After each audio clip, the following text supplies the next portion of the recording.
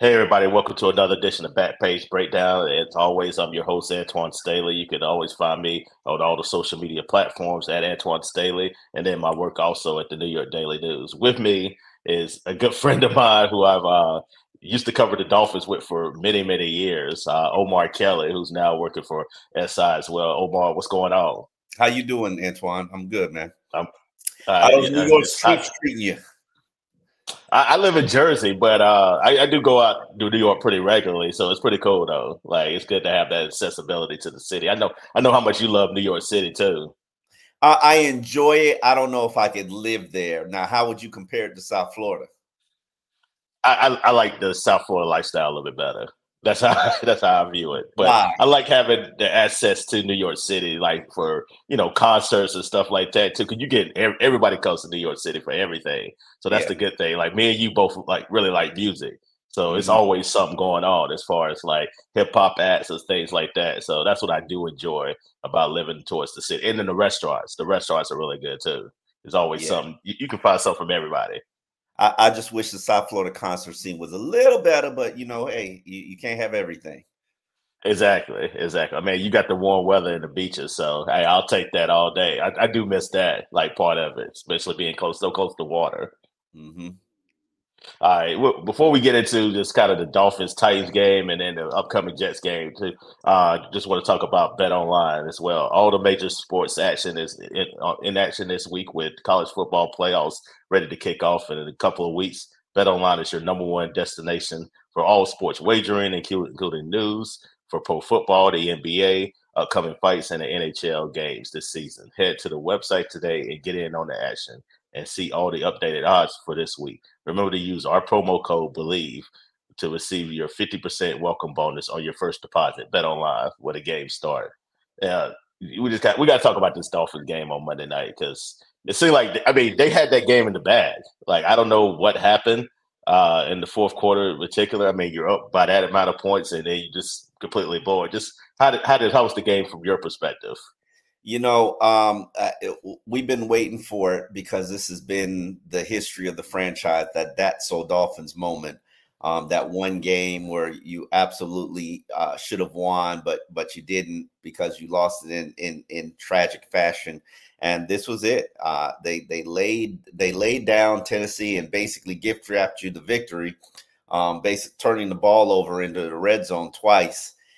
You scored 13 points to take a lead, and then you give it back in the final 4 minutes by going 3 and out 2 times, actually 3 and out once, and allowing them to drive down the length of the field with a finger quick snap time and score a touchdown, and then you go basically have a drive where you can't produce anything in the final game when after they take the lead and your quarterback gets sacked on a 4th and 2 play.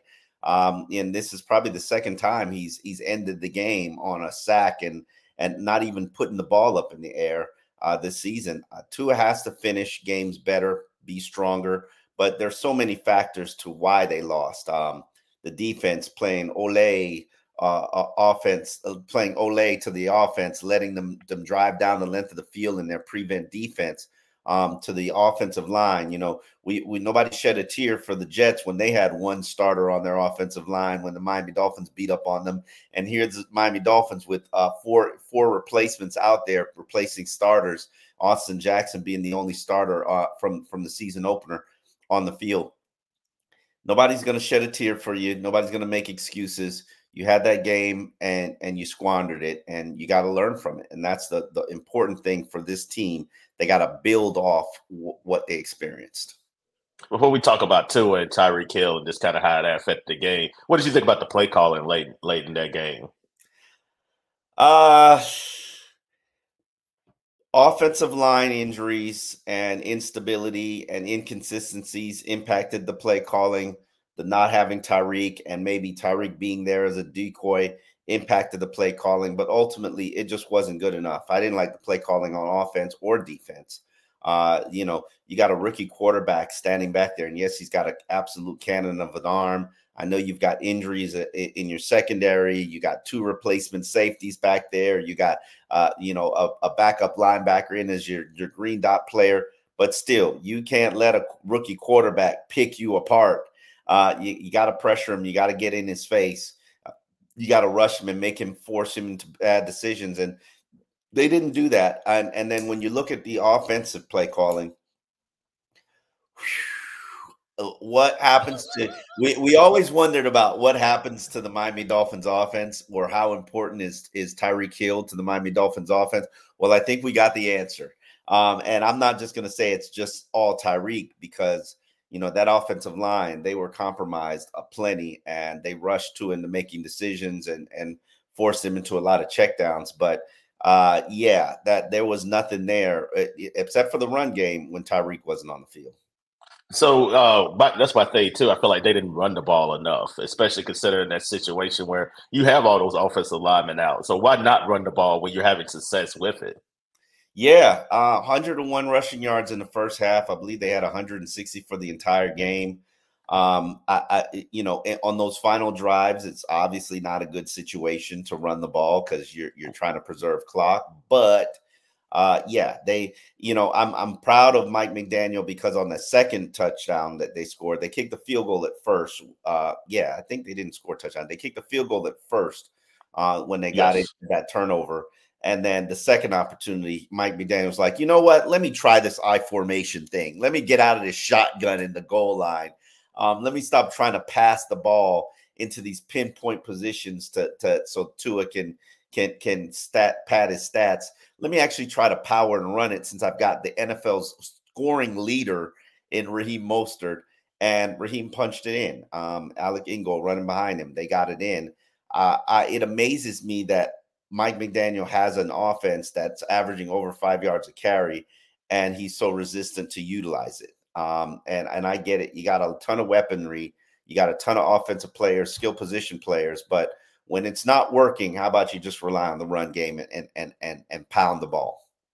That's what I'm saying. Like, clearly, what they were trying to do wasn't working last night, especially offensively. So why not rely on the running game when it is working, and just try to play power football? I really didn't understand, why going back, especially with Tyreek out. Why continue to try to throw the ball and be finesse with just hit him in the mouth and just continue to just pound it. And it's weird because the run game is encoded into his DNA. That's who Mike McDaniel was. He was a run game coordinator. He worked his way up the league as a run game specialist.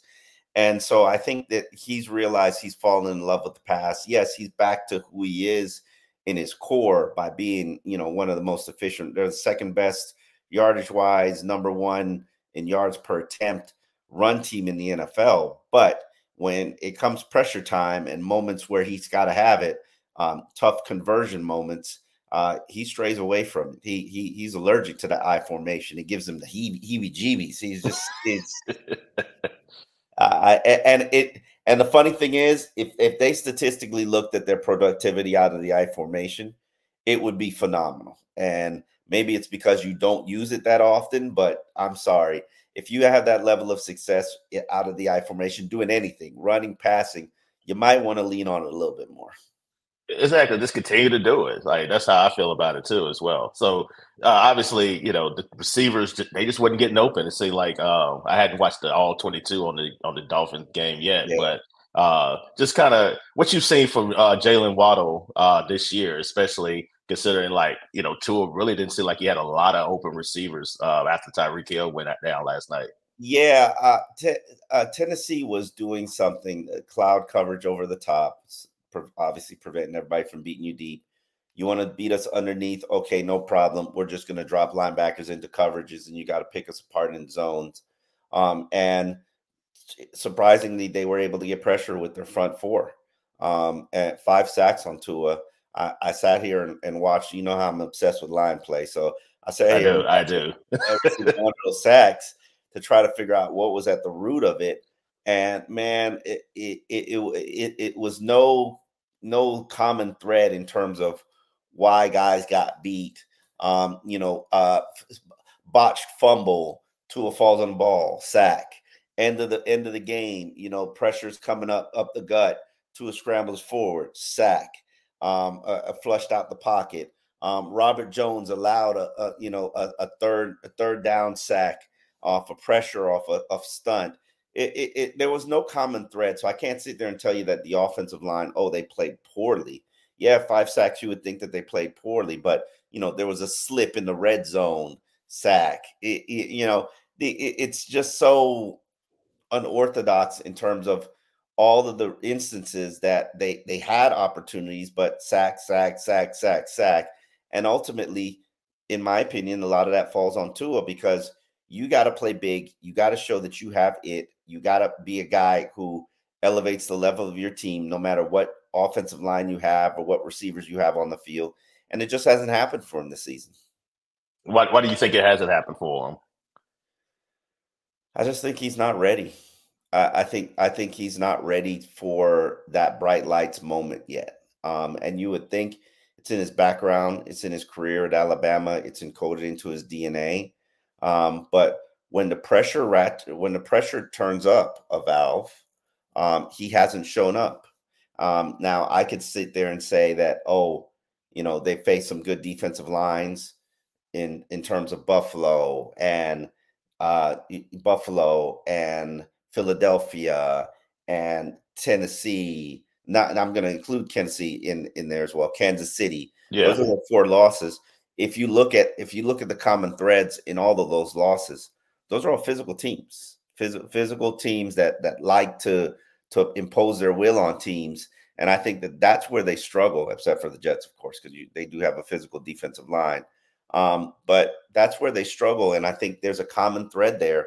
If you can get pressure on Tua with 4 without blitzing him, and I've always said this, if you blitz him, he's going to pick you apart. So just sit back, give him all day.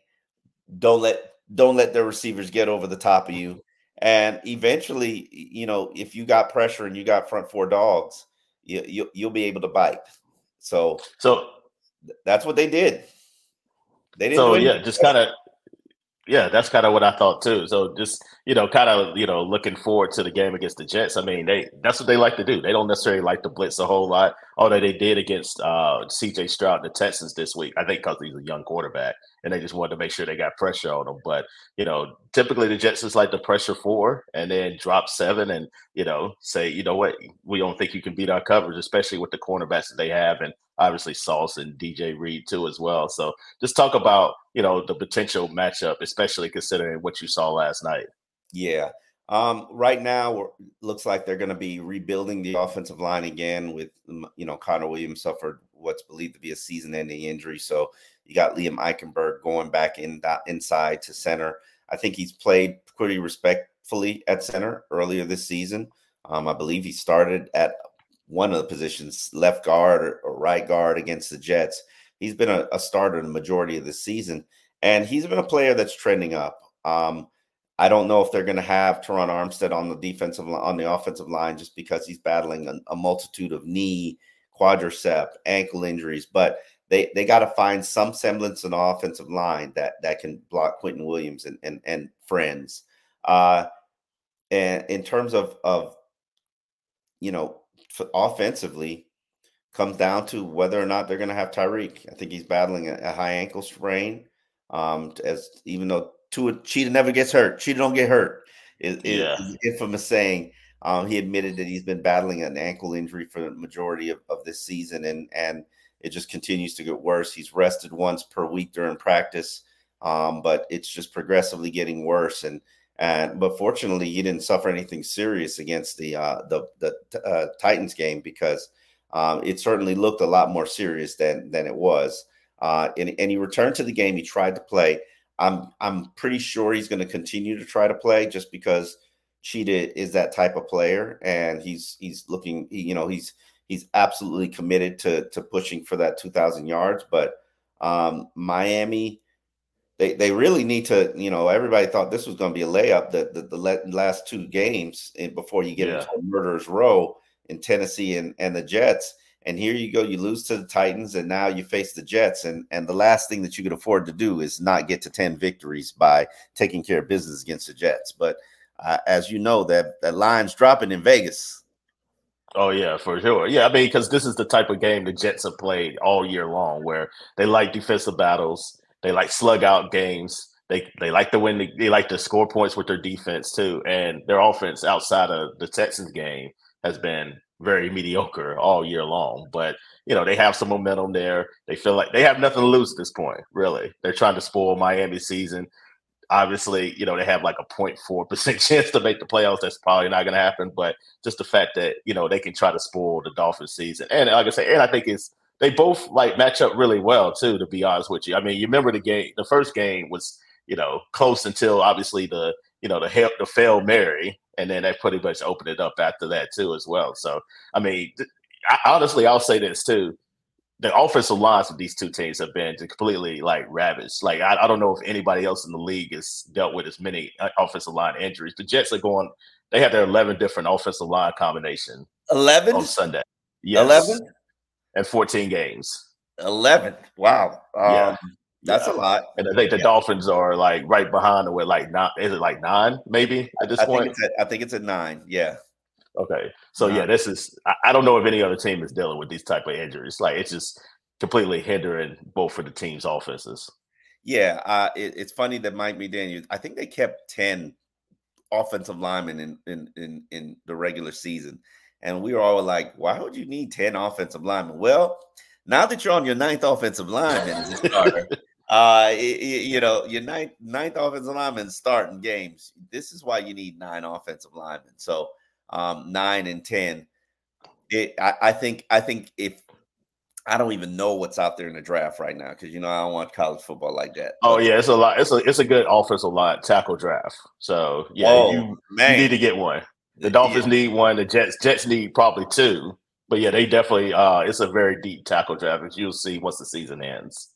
Yeah, no, this is going to be a offensive lineman draft because if you look throughout the entire league, I mean, we played Charlotte. They didn't have an offensive line. The Raiders didn't have an offensive line. Patriots didn't have an offensive line.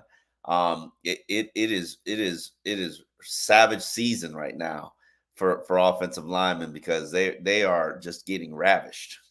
Yeah, it's so bad for the Jets that they brought Dwayne Brown out there as an extra blocker on run situations. So usually they've been having 6 offensive linemen out there because they've been so hurt by injuries, and then they hadn't been able to block people. So that's how bad it is for the state of the Jets too right now. Yeah, before I let you go, I want to talk just kind of what are the keys you think for the Dolphins in this game against the Jets? To have success running the football. I believe they had success the first time around against the Jets. Raheem Mostert, I believe he's super close. I'll tell you in a minute. To a 1,000-yard season. Damn, why don't I have the I know they had about 170 yards rushing the first game. So yeah, Jets have one of the worst rushing defenses in football. Yeah, that's their Achilles heel. The Dolphins have to, with or without Tyreek Hill, the Dolphins have to have success running the football and obviously getting pressure on Zach Wilson is going to be key and critical. The last time I believe they had 7 sacks against the Jets. Against Tim Boyle. Yeah, it was sack season. But obviously Zach Wilson's proven that he's got a little bit more talent and capabilities than mobility. He's a little bit more mobile than Boyle. Like Boyle was just a sitting duck back there. I don't know. That's why I didn't understand them putting him back there to begin with. Yeah. Let me ask you with Aaron Rodgers. I believe this is going to be his 3rd week where his window has been open. Is next week? Next week will be the and they have to activate him or he'll be out for the season. That's the next week. So. The plan is not to bring them back this week. Like it'll be the Zach Wilson show, and then if they win, if they be upset the Dolphins, then they still have an opportunity to make the playoffs slightly. But then Aaron Rodgers might come back for that potentially. If they lose, then he's done. He's not coming back. That's what I've been told. Okay. Yeah. Hey, because he can still get medically cleared, but they can still decide, oh, we're not going to bring him back. No. So to keep the playoff season alive, they and I'm amazed to see that Robert Saleh survived that saga with Zach Wilson, and obviously it must have motivated Zach because he came out and he balled. Yeah, he definitely did. I mean, I think they know that this is the end.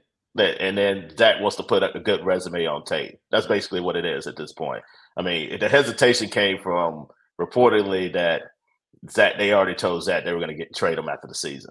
And then at that point, he didn't want to play. But I think Aaron Rodgers and other people have talked to him and said it was the best. Playing would be in his best interest because that way you can try to put something on tape and show another team potentially next year what you can do, and he can possibly compete for a backup role. Mm-hmm. Yeah, absolutely. He's got a cannon of arm, and some organizations going to think they always think they can fix a quarterback. Just look at Josh Rosen. They always think they can fix the quarterback.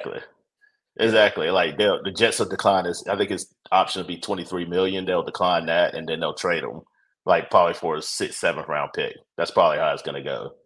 But yeah, man. Before we get out of here, tell people where they can find you and your work, man, and everything you do. Yeah, you can find my work at alldolphins.com, free website where you give us Dolphins coverage. And then we do a podcast, me and Alan Poupard. You can find it on YouTube at alldolphins.com. Antoine will actually be joining us to do our Behind Enemy Lines. So looking forward to that. Alldolphins.com and All Dolphins on anywhere you listen, get your audio or a video podcasts.